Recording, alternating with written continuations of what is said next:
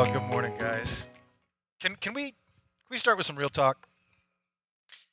Sometimes when I'm putting a message together, it just is easy and it's a delight and it's fun and it just starts to flow really easy. And there are other times when I just feel like I'm slogging it out. I think the storm today was a really good metaphor for how my message prep came together this week. This is what I showed up to church looking like this morning. Um, Came over last night and cleaned out the drains, and came in early this morning and cleaned out the drains. And 25 minutes later, I went out and cleaned out the drains. And 30 minutes after that, I was told that a branch came down on the lights that are hanging over the parking lot. So I went and fought that and got that. And then I went and cleaned out the drains. And I was like, oh, for the love, can't we just kind of be one and done? And working through the message was kind of the same this week, and to the point where when it was done, I sometimes when I'm wrestling through something, I'm like, well, I'm just going to go practice it. I know what it looks like on the page. I'm going to see what it sounds like coming out of my mouth. And so I went and hid in a back room, and I'm practicing and I'm going through, and I get about 2/3 of the way done, and I stop all of a sudden and just go, what a load of crap. Which is odd on two reasons. One, I don't know why I got Scottish, or at least that's Scottish. And that's not really what you want to say when you're kind of walking through what you feel in your heart. But I was just like, I walked into Wendy's office. I'm like, man, I don't know what's going to happen this week because this is awful. And she's like, well, you said that last week. I said, I know, but this week it's awful. And I just put it aside, and then I'm driving around and I'm thinking, like, why is this so hard? And I'm thinking through the passages of scripture that we're going to be visiting together, and they're powerful and they're life-giving. And I was like, you know what? This isn't a horrible message. This is a great message because this is the word of God and it's something he wants to communicate to his people. I think what I'm doing is I am having to contend with our enemy, our adversary, who does not want some people to hear what God teaches in his word, because I believe now, this morning, that there are some specific places of breakthrough that the Holy Spirit wants to bring us to. And it may be one thing for one person and something else for someone else. That's why you note takers will see this morning, it just says, what is the Holy Spirit saying to you? So what we're going to do is we're going to pray. And I'm going to do my best to communicate what I feel like God has placed in my heart, because I believe God has something specific for you. There is something that he wants to free some of us from. There are some things that he wants to release others of us in. And those kinds of things don't go uncontested. There is no part of Jesus' ministry that did not go uncontested in the gospel. And so there is no part of Jesus' ministry to you and through you that will not be contested in the present. But as we sang this morning, our God is bigger, our God is greater, our God sets the course for our future. So I'm going to pray for me, probably even more than I'm praying for you, just because I know how I've been fighting, and I just want to be able to communicate what Jesus is communicating today. So can we pray? Is that all right? Here's what I'd like you to do. We're a church family. If you're comfortable, just stretch your hand out toward me, if you would, and thank you. God, I'm here to do my best, Jesus. I really want to communicate what it is that you've put in my heart to communicate, because your words are life. You asked Peter if he was going to go anywhere, and he said, God, where should I go? You have the words of eternal life. And I feel, Lord, that this message is being resisted, God, and probably in the hearts of those who are gathered with us and online as well. So, Holy Spirit, we invite you right now to bring clarity where there is confusion, to bring strength where there is weakness, to bring power to bear. Lord God, it is your kingdom that is coming. We are your children. We are called by your name. And so we align ourselves with your work and with your will and say, Lord, would you do in these next few moments, whatever it is that you want to do, not what I came prepared for, not what anyone in this room has come prepared for, but Lord, what you saw for this time, would you do what it is in your heart to do for your people? In Jesus' name, amen. Amen. Guys, thanks for being my friend. Okay. So we are still in this series. We're almost done. We're 3/4 of the way through the 4-chapter gospel. If you're new to us, we're exploring the 4 stages or chapters of God's story. We began with chapter 1, the creation story, the way things ought to be, how God designed things, how he created us to be his image bearers, and how he gave us stewardship or oversight of his good creation. Last week we got to chapter 2, the fall. the part of the story that talks about the way it is right now, our rebellion against and our replacement of God. We began to worship ourselves and decide what was the best for us in our forefathers, Adam and Eve.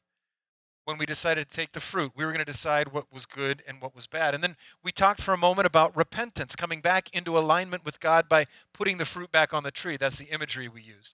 In essence, saying to God, I am going to live as a member of your kingdom, not trying any longer to build my own. And I told you that this week we get to one of my favorite topics. We get to talk about chapter 3. We get to talk about the story of redemption. Now, what we've seen so far in our time together is that the Imago Dei, the image of God, has been corrupted, it's been polluted, it's been infected by sin. It's in us, but it's a shadow of its former self. We are not able to be what we ought to be, what God created us to be, to do what he created us to do. But from time to time, if we look closely, we get a glimpse of it. We get a glimpse of the image of God. I want to show you what I mean. I'm going to show you a video in just a second because sometimes, for me, a visual helps me as I'm trying to get my head around an idea. You're going to meet in just a moment a 23-year-old woman named Emma Jones. Emma Jones appeared on Britain's Got Talent in 2015. And when you first meet her, you are completely unaware of the gift that is resident within her. It's one of the reasons I love moments like this. I don't watch America's Got Talent, but I'll go on YouTube sometimes and look for the ones that amaze the judges, because you find someone who does not look like much to our natural eyes, and then they begin to step into their calling. They begin to exercise a gift that God has given them, and something rises up out of them, and you begin to see the image of God. So as she begins to sing, I want you to watch for the change in Emma as she begins to do what God created her to do. Watch this with me. Hello, your name is? I'm Emma Jones. How old are you? I'm 23. 23, and where are you from? I'm from Wigton in Cumbria. And why have you entered the show? I just want to just give it a try and see if you like my voice. Are you nervous, Emma?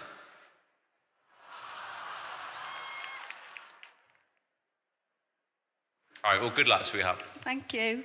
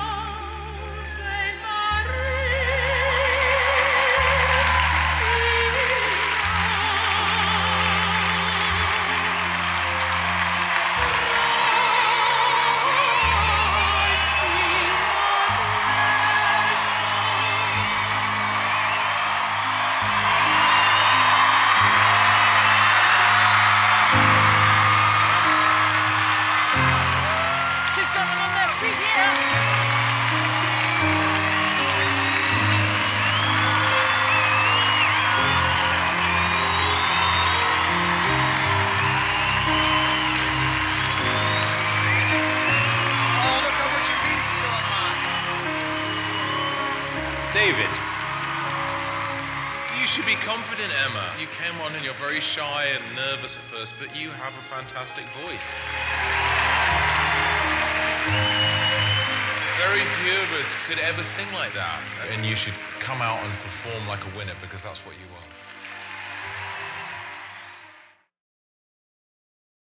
Do you catch a glimpse of the goodness of God's creation in that song? Do you see something change in her? Did you see the shock in her face right when she sang the first two words and then people began to clap? She's not used to being recognized as someone who is gifted.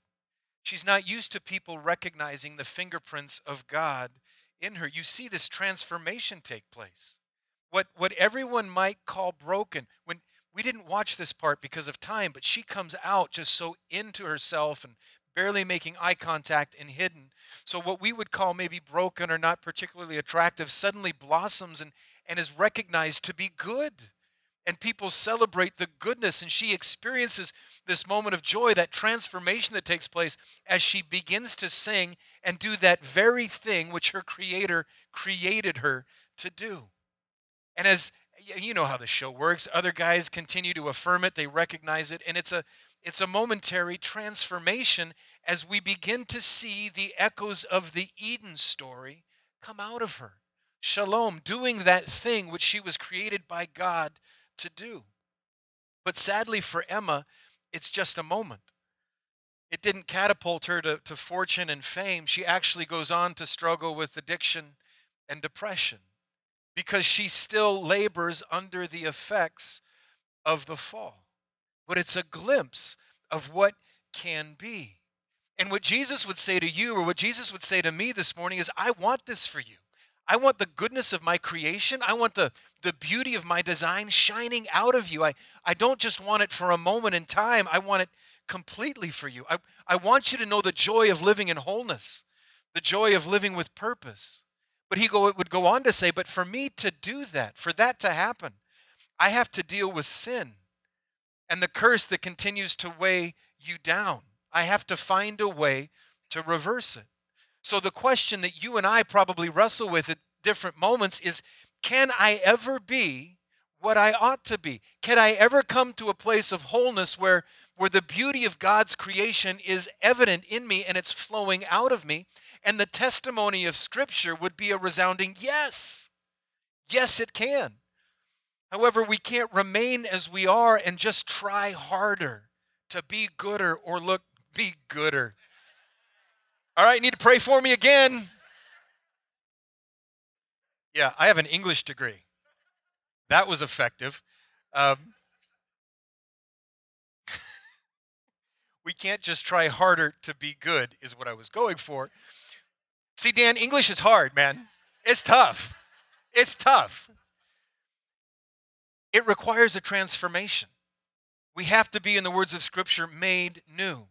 2 Corinthians 5, verse 17 says, therefore, if anyone is in Christ, and that phrase means if anyone has surrendered their lives to follow Jesus, if anyone has chosen to live within his kingdom rather than trying to establish their own, new creation has come. God has done something. He has created something new within us in that moment when we surrender to him. And he describes what happens. He says, the old has gone and the new is here. All this is from God, who reconciled us to himself through Christ and gave us the ministry of reconciliation. See, back in the garden when Adam and Eve sinned, when the curse of sin attached itself like a parasite to God's good creation, God immediately responded by putting a plan into motion to make us new and to reverse the effects of the curse, to help us to do what we were powerless to do on our own. God was committed to make a way for his realm and our realm to connect once more, to reconcile us back to him. Genesis 3:15 says it this way. The Lord said to the serpent, because you have done this, because you have led Adam and Eve astray, because you have led them into sin and compromised my good creation, you're cursed more than all the animals, domestic and wild. You will crawl on your belly, groveling in the dust as long as you live. And I will cause hostility between you and the woman, between your offspring and her offspring. He will strike your head and you will strike his heel. God speaks in the words of a poem, And what he is saying in this imagery when he says he will crush your head is he will defeat you and he will undo the effects of the sin that you led Adam and Eve into. But he goes on to say in poetic language, but it will come at a cost. There is a price that will be paid. That's what it means when it says you will strike his heel. It will require, as we learn later in the Bible story, a sacrifice. God was going to send someone who would be able to reverse the curse and reconcile us back to God. So how did he do that? How did Jesus reconcile us back to God? The Bible word for that, we're doing lots of vocab work today, okay? You with me? If you're not, thank you. Thank you. You and me, we're doing vocab work. The rest of you can listen in. The Bible word for this work of reconciliation is to redeem. God had to redeem us. Now, when you think of redemption, what comes immediately to mind? Probably a little different for all of us. If you're a football player, a football fan, you may think of this guy. And it pains me to put a 49er on the screen. But he's a great example.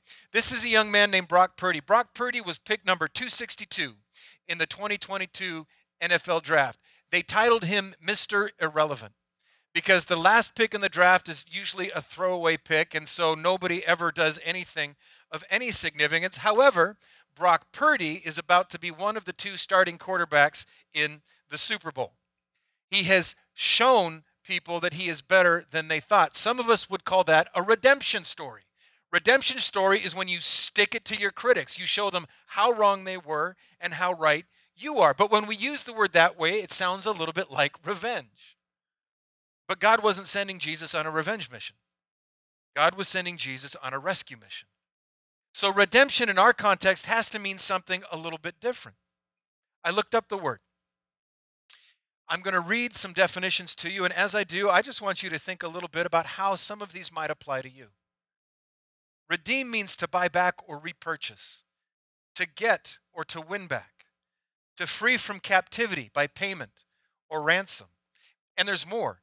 It means to free what from distresses or harms, to release from blame or debt, to release from the consequences of sin in our context, to change for the better, to remove the obligation of by means of a payment, or to exchange for something of value, to offset the bad effect of, or to make worthwhile again.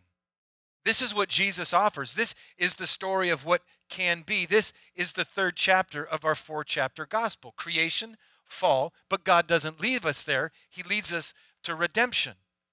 Now, when we talk about redemption, there are two modern-day examples that come quickly to mind, ways we can redeem things. The first is to redeem a slave. I don't know if you know this, but slaves can and still are being purchased out of slavery all over the world today. Mike Mercer has an organization called Compassion First, and he raises money to buy women out of sexual slavery in Asia, and then to help rehabilitate and heal them, and then release them into a different vocation. There's a country on the west coast of Africa that currently has a population where 10 to 20% of them are actively engaged right now in slavery. They are enslaved. We redeem slaves in the world today. Our super shoppers, I'm not sure if we got any super shoppers among us, we redeem coupons. Any super shoppers? Any coupon lovers? Nope. Okay. You're going to say yes to anything today, and I just want to tell you, I really appreciate that. For those of you who don't know what a coupon is, because you're used to redeeming codes on your phone, there was a period of time back in the dark ages when you could get the Sunday morning printed newspaper, and it was full of coupons. And you could cut those coupons out, and you could redeem them for something.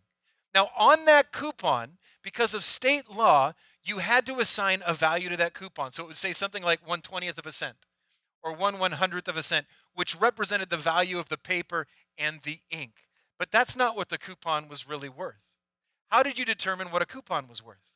Well, the value of the coupon was whatever the creator of that coupon placed upon it. That's what you were able to redeem the coupon for. 10%, 20%, 50%. This is what the creator of that coupon was willing to give up in order to facilitate that purchase. Which leads to the question, when it comes to our redemption, what value did God put on you? What was the creator willing to pay to purchase us back? John 3:16 says it beautifully, simply, and incredibly clearly.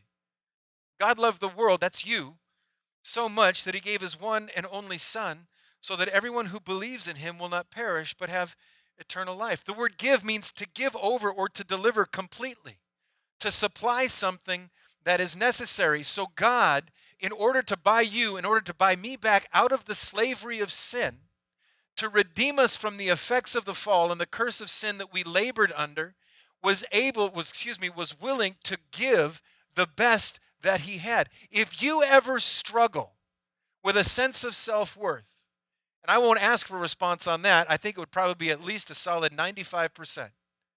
If you ever wish that you were something more than you are, not feeling good enough, valuable enough, or lovable enough, can you just take a moment and realize that the creator of the heavens and the earth, the one that spoke existence into being, the one that the psalmist says threw the stars into the sky, he sees you as the most valuable thing he could ever purchase. And the reason we know that is because he paid the ultimate price and gave the best that he ever had, his own son, in order to purchase you back. You are deeply and profoundly loved by the God of the universe. Your Redeemer says that you are worth dying for. So if you came this morning and you don't feel very worthy and you don't feel like you're worth much, I just want you to hear, if you hear nothing else this morning, that you are priceless. You are absolutely priceless.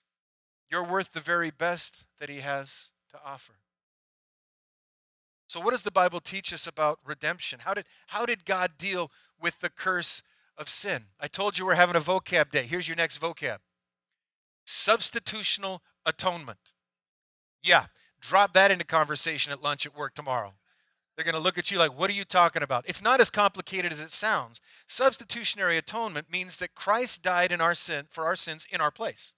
He died as a substitute. That's the first word. Atonement means he did it in order to make us at one or reconciled to God. So Christ died for our sins on our behalf in order to reconcile us or make us at one with God. See, in the Old Testament, in order to deal with Israel's sin, because God told Israel the way they were to live as his people, and they couldn't do it. But he didn't want them to have to labor under the penalty of their sins over and over and over. So he instituted a sacrificial system to deal with their sin. And so they could take an unblemished lamb, and that unblemished lamb would bear the sins of the people and die in their place. The lamb would receive the judgment for sins, and the people would receive forgiveness. He was their substitute. Their sins were atoned for. They were reconciled back to God by virtue of the sacrificial lamb. Well, John the Baptist is hanging out with a bunch of guys one day, and he sees Jesus walking down the road, and he stops what he's doing, and he says, "Behold," which is Bible for look, and he says, "The Lamb of God who takes away the sins of the world." Jesus, our substitute. Jesus was what Adam and Israel were not, and could not be. He was obedient. He was faithful. He was righteous. He kept every one of God's commands and was without sin. And at the cross, he offered his sinless life as a sacrifice on our behalf. He had no sins that demanded judgment, but he voluntarily went to the cross in order to bear the judgment that we deserved because we do have sins. This is what Isaiah meant when he said, when Jesus went to the cross, it was our weakness that he carried. It was our sorrows that weighed him down. He's talking about you and me. He says, we thought his troubles were a punishment from God, maybe a punishment for his own sins. But he was pierced for our rebellion. He was crushed for our sins. He was beaten so we could be whole. He was whipped so we could be healed. All of us like sheep have strayed away. We've left God's path to follow our own, yet the Lord laid on him the sins of us all. We've all strayed away. We've all left God's path to follow our own. We've all stepped out of his kingdom and tried to determine our own. But rather than make us pay the penalty for that sin, God laid on Jesus the sins of all of us. But there was more that was happening in substitutionary atonement, last time I'm going to use that word, I promise, than simply a pardon. It was more than a pardon, it was a pardon and an exchange, where Christ was taking our sin and giving us his righteousness. Excuse me. He cleanses our sin, he wipes the record of wrong, and he gives us then a new heart. There is both a removal of sin, but an impartation. In the words of Jeremiah, it says we receive a new heart. We receive a new mind, a new will, and then in the Holy Spirit, a new power to live as his children. This is what Jesus provided at the cross. This is what can be. This is what is now possible. And Paul, for once, explains it fairly simply. If you ever read some of Paul's writings and you're like, he's super complicated and I don't understand him, you're in good company. One of my favorite verses is when Peter writes, Paul's a little hard to understand. So when one of the disciples of Jesus says, Paul's kind of complicated, I feel better about me. Here's what Paul says. When we were utterly helpless, Christ came at just the right time and he died for us sinners. Now most people would not be willing to die for an upright person, though someone might perhaps be willing to die for a person who is especially good. But God showed his great love for us by sending Christ to die while we were still sinners. And since we have been made right in God's sight by the blood of Christ, he will certainly save us from God's condemnation. For since our friendship with God was restored by the death of his Son while we were still his enemies, we will certainly be saved through the life of his Son. Now we can rejoice in our wonderful new relationship with God because our Lord Jesus Christ has made us friends with God. There's a lot going on in that passage, so let me just break it down for you kind of bit by bit. Here's the first thing Paul says. When you and I were utterly helpless, when we were laboring under the effects of the fall, the effects of the sin, and we were far from God, there was nothing that we could do. We were broken by the fall and unable to make our way back to him. We were powerless in our brokenness. There was no way for us to ever reach God again. We had been separated from him at the garden. But when he saw us in that condition, Christ came and died. Last week we said that God's realm and man's realm were separated by sin. And because we could no longer enter his, God decided in Jesus to enter ours. God's love pursues us, chases us down, finds us where we are. And because we no longer had access to the tree of life and were going to die, he died for us. We could do nothing. We could do nothing. And God could have left us in our brokenness and said, well, you're sinful and you messed up. But he pursued. The love of God is so active and engaging, it doesn't wait for us to get it right. It comes to us when we are most in need, and we are most in need when we are helpless. If it somehow has landed in your mind that you need to clean your life up, get your stuff together, and then come to Jesus, you're missing the point. Jesus comes to us when we can't get our lives together and when we are perpetually messing up, when we were helpless. The love of God pursued us, and Christ came and he died to provide a new life that only he could make possible, to buy us out of slavery. And then he says, God showed his great love for us by sending Christ to die. God didn't do this out of a sense of guilt.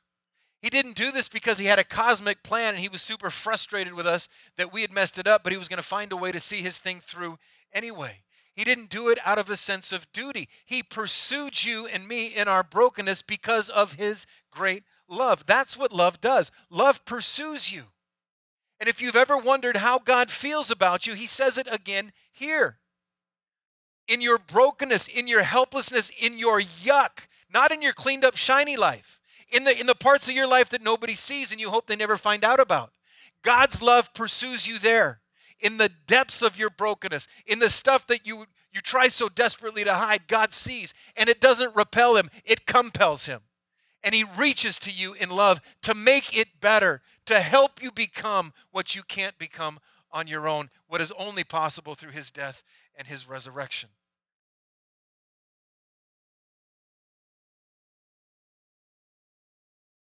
It's kind of cool, guys. See, sometimes I've found that we remember parts of Scripture.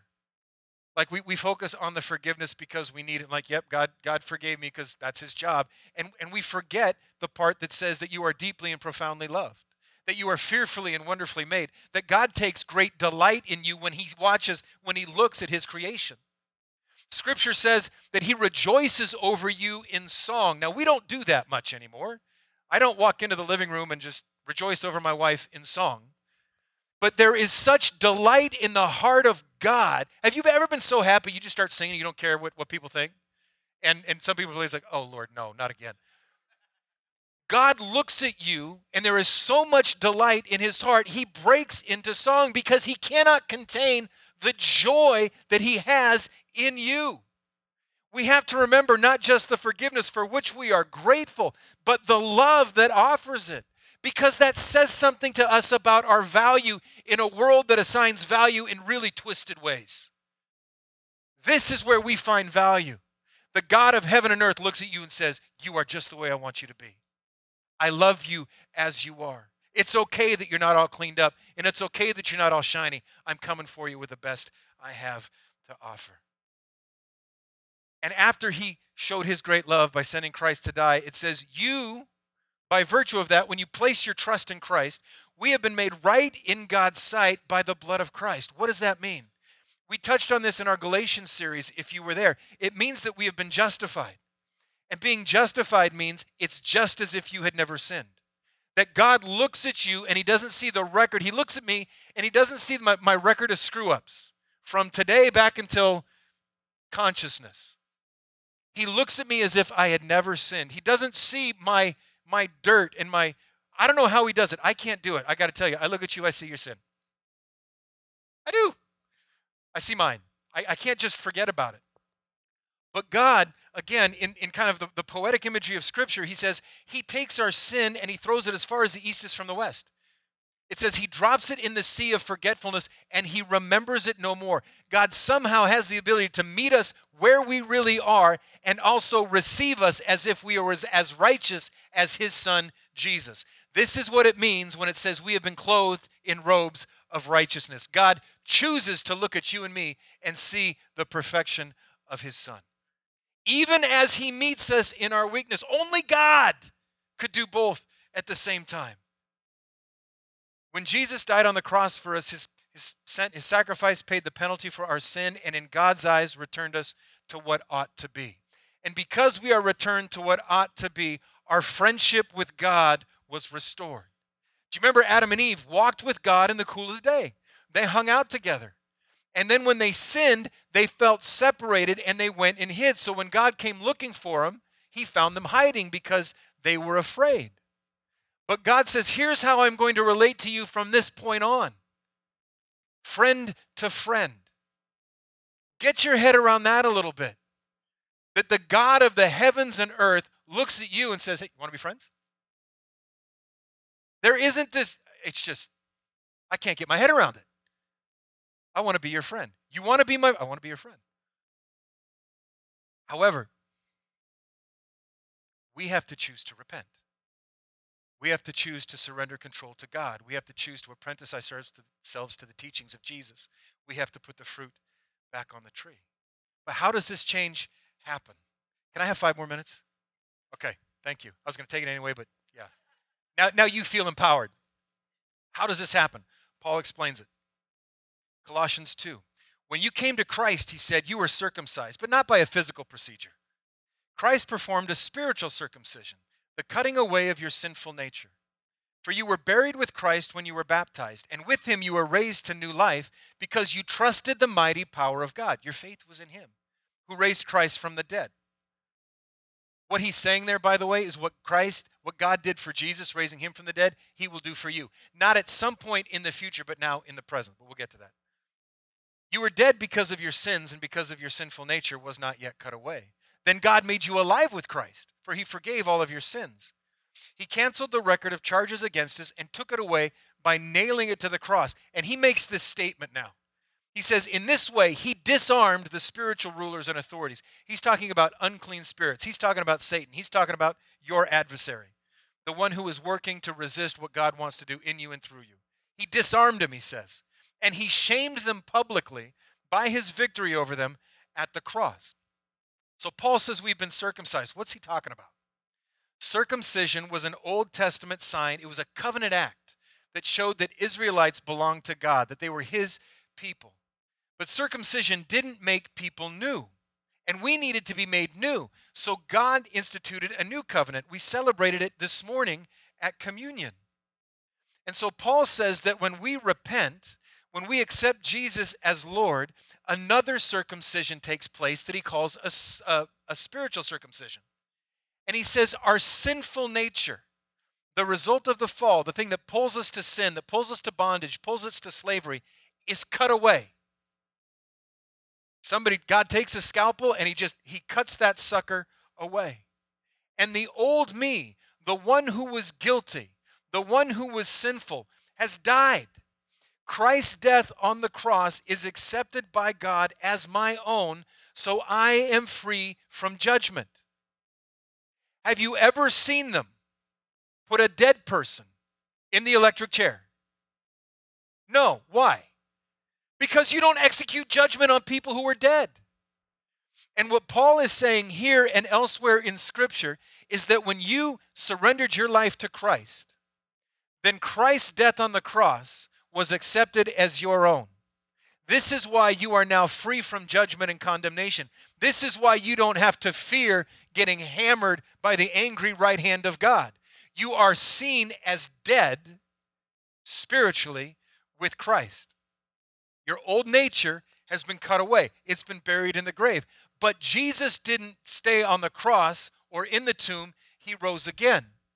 And Jesus, for you, does not leave you simply with your old cut away. He raises you to new life, a new spirit, that new mind that we talked about. He says, God made you alive with Christ as he forgave all of your sins. He created you new. You are not, once you surrender your life to Christ, who you once were. You may have the same temptations. You may be pulled in the same direction, but you are no longer enslaved by them. You can choose to follow Jesus. You can choose to walk in freedom. This is the story of the chapter 3. Redemption, what can be. He took our death upon himself and he gave us new life. When Jesus rose from the grave, we rose with him. And then he goes on and he says he canceled the record of charges against us and took it away by nailing it to the cross. What does that mean? Well, we've already established that Jesus took our sin upon himself. And once he paid the penalty, nailed to the cross, there was nothing left to pay. That's how he canceled the record. It was not that we would never do wrong. It was that there was no longer any penalty for wrongdoing, because Jesus canceled it. Everything John has ever done, everything Wendy has ever done, everything you have ever done, before you even did it, Jesus took it to the cross and he nailed it there. And across the top, it says now paid in full. And he chooses to remember our sin no longer. And in doing that, in taking our sin to the cross in our place, it says he disarmed the spiritual rulers and authorities and he shamed them publicly. What does that mean? It means Jesus on the cross, as he breathed his last, was making a statement to hell that said, sucker, you blew it. Sucker, you lost. He disarmed and he embarrassed them. He said, what you began in the garden, I just undid. You threw your worst at me, thinking that you were sacrificing, killing the King of Kings. I laid my life down intentionally to begin to recreate what you had polluted. You have no weapon left to use against them. You're powerless. Consider the enemies that the weapons that your enemy employs. I'm going to make them feel guilty. They don't have any. I just took their sin to the cross. I'm going to make them feel ashamed. You can't. It's as if they had never sinned. I'm going to tell them that you are angry and that you are far from God. You know what? He says we're friends now. I've redeemed them. I've bought them back. They are forgiven. They are justified. Made righteous. When I look at them, they look like me because I have given them my spirit and made them new. And I have now empowered them in that condition to live out their Genesis calling. The cross was Christ's ultimate victory and Satan's ultimate defeat. It left him with no arrows left in his quiver. The only thing he has now is fear and disinformation. But when we begin to understand what Christ has done and what it means for us in the here and now, when we spend time in his word, when we're doing our Life 260, when we're understanding what it means to be born again and made new, then when the enemy comes in against us, we can say, sorry, sucker, I read the book. You've lost. You've lost. I am loved by God. Say that. I am loved by God. Now I want you to keep saying it this week until you believe it. You are deeply, profoundly, and overwhelmingly loved by God, as you are right now. That's the third chapter. We can be made new because of the cross. The transformation that we need comes through the cross. It transforms us, Scripture says, because it transfers us from death to life, from bondage to freedom. You were once slaves, now you've been set free. From shame to honor. We were ashamed and in our sin, and now we are children of the Most High God. From mourning to dancing. That's one of the promises of Scripture. I will turn your mourning, your sorrow into dancing, unrestrained joy. We've been transferred from the kingdom of darkness, it says, to the kingdom of light. From fear to faith, from ashes to beauty, Isaiah 61, and from defeat to victory. This church is the story of redemption. This is the picture of what can be. We can be forgiven. We can be saved from the effects of the fall. We can now do and be what we were originally designed to do and originally designed to be. We can reflect the image of God into this world because He has made us new. His Spirit is within us and His Spirit moves through us. We can be in Christ what we never were able to be on our own. This is what God intends for you. This is what God intends for me. I don't know what you came expecting this morning, and I don't know what you needed to hear. I'm simply doing my best today to communicate what I feel like Jesus is talking to me about. But I think that there are areas of breakthrough that are available this morning for people who do not have a sense of self-worth. You do not find yourself valuable. You do not think that there is anything redemptive in you. I think there is breakthrough available this morning for people who feel that God is far from them. And I think the Holy Spirit just wants to say, I am so close right now. I am so close right now. And I think that there is freedom for people who have been walking in fear. And Jesus wants to allow you to live in victory and in liberty. We've been talking about His love. Scripture says that God's love casts out fear. Fear and the love of God cannot coexist. See, fear has to do with punishment, but we've already been forgiven. Will you bow your heads with me for just a minute? Close your eyes. I just want to afford a moment of privacy.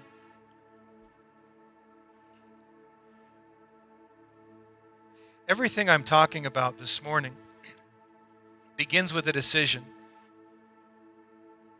to put our trust in God. To say, I am choosing in this moment to follow you, to live for you, rather than pursue my own agenda. I'm going to offer my sinful self to you in faith, trusting that you'll receive me and you will forgive me. And then I'm going to follow your teachings and live under your lordship. If you're here this morning and you've never said that, you've never made that commitment, never made that decision, but this morning you feel like, I hear God calling me and I want to say yes to Him, I'd like to pray for you. And if wherever you are in the room, if you would just raise your hand high enough for me to see so I can agree with you. I see you, thank you. I see you, thank you. I see you in the center, yeah, I see you. Anybody else? I see you, thank you. We're going to pray this prayer together. I see you, thank you. I'm going to give the words, but you're going to supply the heart. So I want you, not just those who've raised your hand, all of us together in one voice, to repeat after me as we talk to Jesus. Jesus, I believe you're the Son of God. I believe you died for my sins because you love me. I believe 3 days later you rose to new life. I offer you myself in my sin and in my brokenness, trusting that you will bring me new life. Forgive me like you promised. Heal me like you promised. Teach me how to follow you, and I will follow. In Jesus' name, amen. You keep your head bowed for just a moment. I want to just a second question. If you're here this morning and I don't know how to say it other than you feel like you've been walking through the storm. Like you're trying to follow Jesus, you're trying to live into this new creation power. You just feel like you keep getting hammered. The rain's coming, the wind's blowing sideways, and you know God is doing something good in you, but you just feel that work being resisted. Would you lift your hand? Yeah, man, a lot of us in that place. A lot of us in that place. Here's what we're going to do this morning as we close. We're going to begin to lift a declaration of faith. I want you to stand to your feet with me.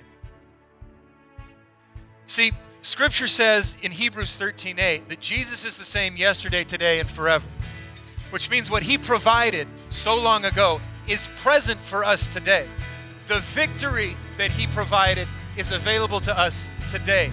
The power that he demonstrated so long ago is available to us today. He canceled our record of wrongs, he disarmed our enemy, and he shamed him publicly. Sometimes we need to hold that truth and declare that truth.